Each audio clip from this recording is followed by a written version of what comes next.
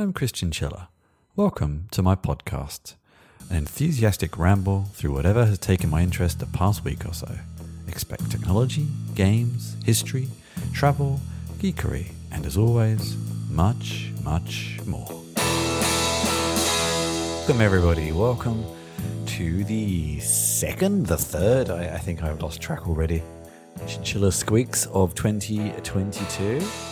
I did not do one last week, as you might have noticed or not, which means I have quite a lot I want to go through this week. So I reckon I will stop blathering and we just get started. I'm going to begin with an article from Patrick Howell O'Neill on Technology Review. So you will have to get through your free articles of the month or pay for it. This is about, one of the big news stories at the moment, the Russian-Ukrainian conflict, I suppose, the new one. But this is specifically around the cyber war aspect of it. Obviously, soldiers and tanks and machinery are a wonderful visual reminder of strength and can really obviously instill fear and concern and stress in the various sides. But we all know that a lot of wars these days are actually happening in cyberspace, which sounds incredibly outdated way of putting it, but I think you get my point. And this is an article that specifically goes into some of the history and the kind of that cyber war that Russia has had with Ukraine.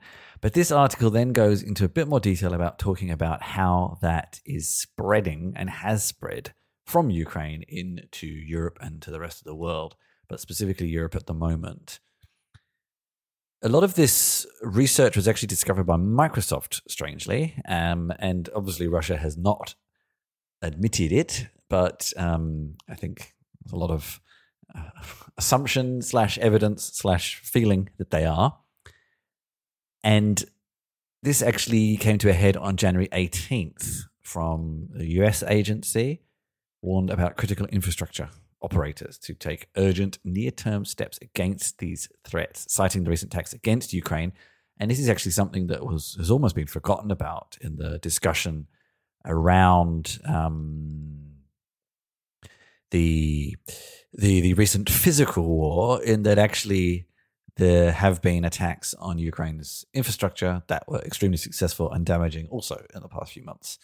And they strangely don't make as much news, but have had kind of more immediate impact on people's lives, I suppose. And of course, the issue with cyber war is it knows no borders. When troops cross over a national border, it's generally noticed and generally people react to it. A cyber war kind of appears out of nowhere, does its thing, vanishes back into nowhere, and is very hard to trace. And in some respects, it can have far more impact, especially on the core of a nation as opposed to its military and things like that. So it's and Russia is a very old hand at it, shall we say. So this article goes into a lot of the various attacks that have happened over the past. So Whispergate, NotPetya, over the past few years. And I found it quite interesting just to get a reminder of really what conflict is probably going to look like from now on, shall we say. Going from that at a complete tangent, this was an article from the NextWeb. From, actually, it just says from the conversation, so it must be aggregated, but I came across it on the NextWeb. And this is actually something I think I have covered before, and I used to know someone in Melbourne, actually, who had similar principles. Anyway, the title, Contrary to Popular Belief, Middle-Aged Entrepreneurs Do Best. And there's always this assumption that the most successful startups are started by young people. And of course, they are young at some point. Everybody is. And then maybe they start young. But actually, a lot of the average age for most successful entrepreneurial ventures outside of some kind of high-profile outliers, the average age is actually is actually 41. And apparently this somewhat relates to kind of a time in many people's lives where maybe they're starting to think about their legacy, what they've done and what they want to do next and what they want to be remembered for. And you've gained enough experience and credibility and credentials to do something different, but you're not too old that, if you make a mistake, you can go back to something else, that kind of thing. So it's also an interesting age, especially as I am approaching 41 myself in a few months. It's kind of something to ponder on. So I guess the interesting question might be is why then do we have such this romance, this misassumption that everyone's always young? And actually the article opens with Bill Gates was 21, Paul Allen was 21 for Microsoft, Steve Jobs was 22, Steve Wozniak was 22, Mark Zuckerberg was at Harvard at the time, so about the same age.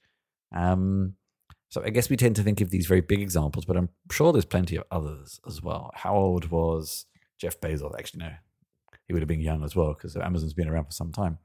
So is it that the kind of middling, well-known, successful companies are generally founded by older people and it's only younger people who start these big successes? I don't know. This article doesn't go into depth on trying to break apart those numbers into that kind of level of detail, but it'd be interesting to know. So I guess the takeaway is you're never too old to be a successful founder, but are you too old to be a mega successful founder? I don't know. I guess the proof is in the numbers, if I could find them. And if anyone has access to them or knows them, then let me know. You can always find my contact details at chrisandschiller.com. Sort of related, getting a little bit local. This is from Sifted by Miriam Partington in Berlin. This is actually a local company, relates to a local company. In fact, where I'm currently recording from, they have an office about 4 doors away. This relates to a bank here, N26, a kind of startup bank. Has expanded into other regions. This article covers some of that. But this actually relates to what is behind the N26 employee exodus. And I find this interesting because I think I also covered in the past the staff issues with companies like the 15-minute delivery companies here, like Gorillas and many others, actually. And it's interesting because Germany culturally as a country, and obviously a lot of these companies have expanded into other territories, but that's where their base is in these cases, has a very strong work culture, a workers' rights culture. There's often this body like a work council, which is a body to represent workers. But you have to kind of actually lobby management to let you do this, which is interesting. And N26 and Gorillas and others have always actually denied their right to do this. And I find this interesting because I feel like some German founders are almost saying that the workers' rights here get in the way of being a diverse, modern, dynamic company. It's kind of a subtext that I read. Obviously, I have no evidence or proof behind any of that. It's kind of a subtext I sometimes feel. And because it often, I guess because of the media I tend to read, you don't hear about old companies doing the same thing, but maybe they do. And I'm sure there's also plenty of new companies that don't block it. But especially these big ones, as they're trying to expand globally and hit problems, they seem to often lash back at home. And N26 has had some problems. It expanded into the UK and pulled out. It blamed Brexit for that, which is probably fairly reasonable. It also expanded into the US with a very different model from within the European Union, and it backed out on that. And it's had quite a lot of staff turnover recently. I mean, it is a company that employs a lot of people. I'm not sure if there's any numbers here, but they are a $9 billion fintech. $9 billion, not 9 billion people, of course. That would be impossible. And they have a turnover of around 40%. And the average in Berlin is 20%. And hypergrowth tends to have 25%. So still reasonably high. But it is going through a lot of restructuring at the moment. So there could be some explanation for it, and the numbers have started to flatten, but they have also had a lot of pressure. It's actually interesting because, disclosure, I am a stockholder in Wise, TransferWise as well, and they have also been feeling a lot of pressure. And both of them seem to be laying the blame squarely at Revolut, which I think is from the UK, which is currently valued at 33 billion. So it's kind of interesting. They're both citing the same competitor as detrimental to their growth. They have also been locked in an argument with the financial regulator over its lack of money laundering prevention, which is an interesting kind of odd niche issue. Well, not a niche issue, but why that?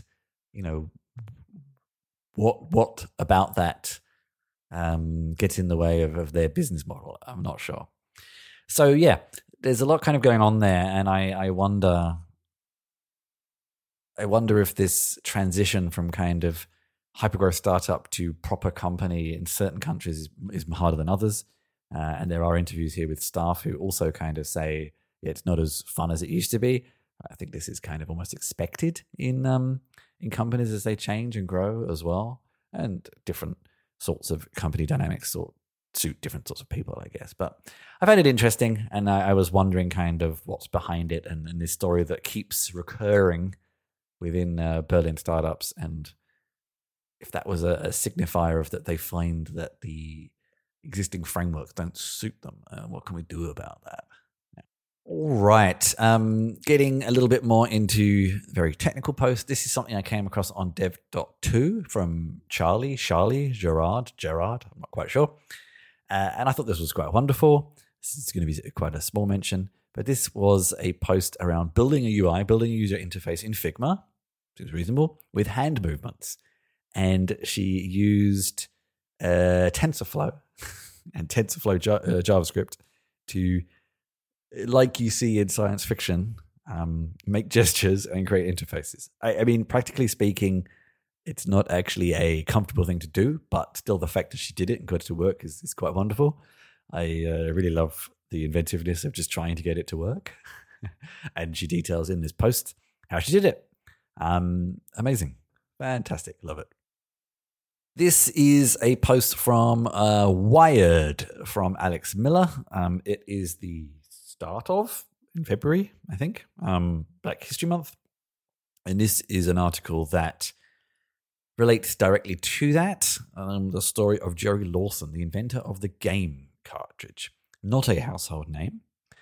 And this article and a podcast episode that it references mention what he did, what Jerry did. He created a lot of the technology behind the games cartridge. That obviously was extremely popular in the 80s and 90s. I remember them well. And they kind of also formed sort of what was in arcade machines as well. And yet most people don't remember him. Most people remember his white counterparts that kind of came a little later, I think. And he did this at Fairchild. Fairchild was actually a pretty revolutionary company that created lots of things in this era. And he sort of says that maybe there's also an aspect that maybe he came too early. I'm not sure. He also started his own company in the 80s as well to do the same sort of thing, and then suffered from the computer game crash in 1984. And then Atari kind of took that over, and cartridges were popular for a period of time. But yeah, why do some people get forgotten about? Was it race? Was it that he worked for a company that was behind the scenes more than other companies? Hard to say, of course, but still, it's interesting. I always love to hear about these people that are very responsible for things we now know but get somewhat forgotten about. And so, Jerry Lawson, we salute you. I had many hours of fun with your invention. Next, this is from The Atlantic by Ted. I do not know how to pronounce this surname. Gioia, Gioia. Is old music killing new music? Relates mostly to the US, but I'm sure it's fairly accurate elsewhere. How now charts and algorithms that rule kind of music consumption these days, how actually older music, and they classify older music as, it's a little unspecific, but a music database that is behind a lot of streaming services classifies anything new as 18 months old, which is actually pretty recent. But then the article references a lot of sort of 70s to 90s music, and specifically 70s and 80s, and how it's surprising how many younger people are listening to The Police, Creedence Clearwater Revival, and a whole bunch of others. And there's reasons why this might be. Some of them come from soundtracks, and some of them just float up through algorithms. And how this is actually having a negative knock-on effect to the new music industry in itself, in that publicists, labels, band managers, and other professionals who work with kind of the latest, greatest, and I used to be in this industry myself, I remember this, are struggling because they're struggling to get people to actually consume and listen to this new music that they're paid for. They're not paid to promote older music. That kind of just promotes itself. And it's actually causing the new music industry to shrink. It's kind of interesting because older people have a tendency to complain about young people's music ruining music. And actually the argument could be that it's your music that's ruining new music because no one is listening to our music. So why bother, kind of thing. Slightly sort of tangential way of looking at it, but I find it interesting. And this also relates to the Grammys, has, I think, been postponed or even cancelled this year.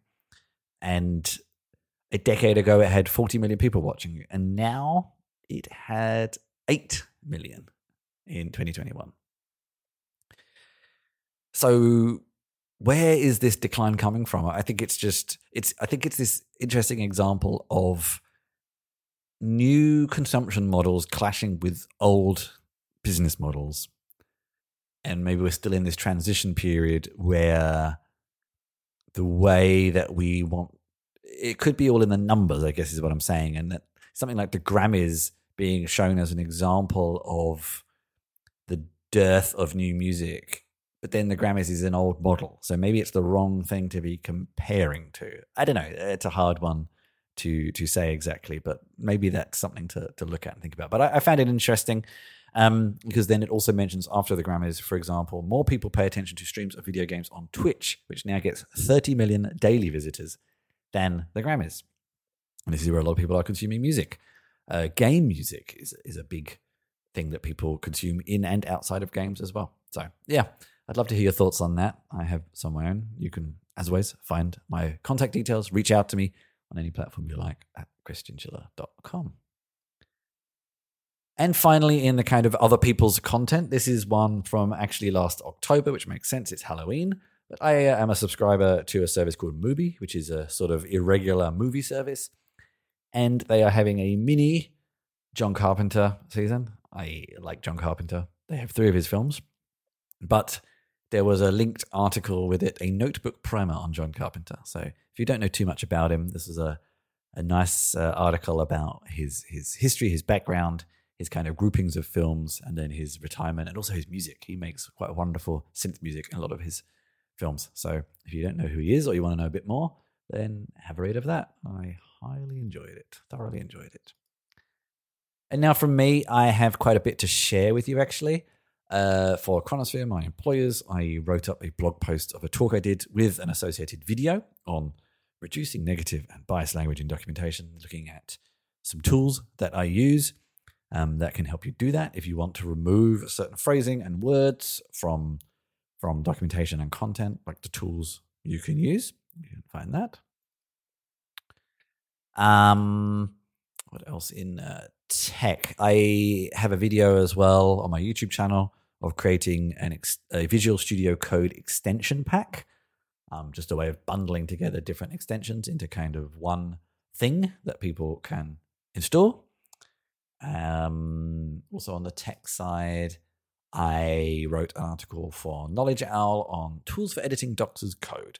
So if you're writing things like Markdown, restructured text, ASCII doc, etc., tools you can use to edit that, if you so wish.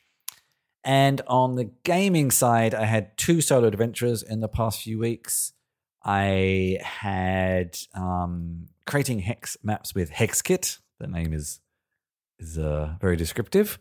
If you want to make some old school looking kind of hex maps, it's a quite cheap tool that lets you do that. And as a playthrough, I did Masks, which is a quite wonderful interactive fiction game that drives you a bit crazy when you're trying to escape a student protest and you're trying to escape with masks. It wasn't written in the past 2 years. It was written a few years ago. And that drove me a bit mad, but it was very well written, and I really enjoyed that. So you can find all of those on my YouTube channel as well.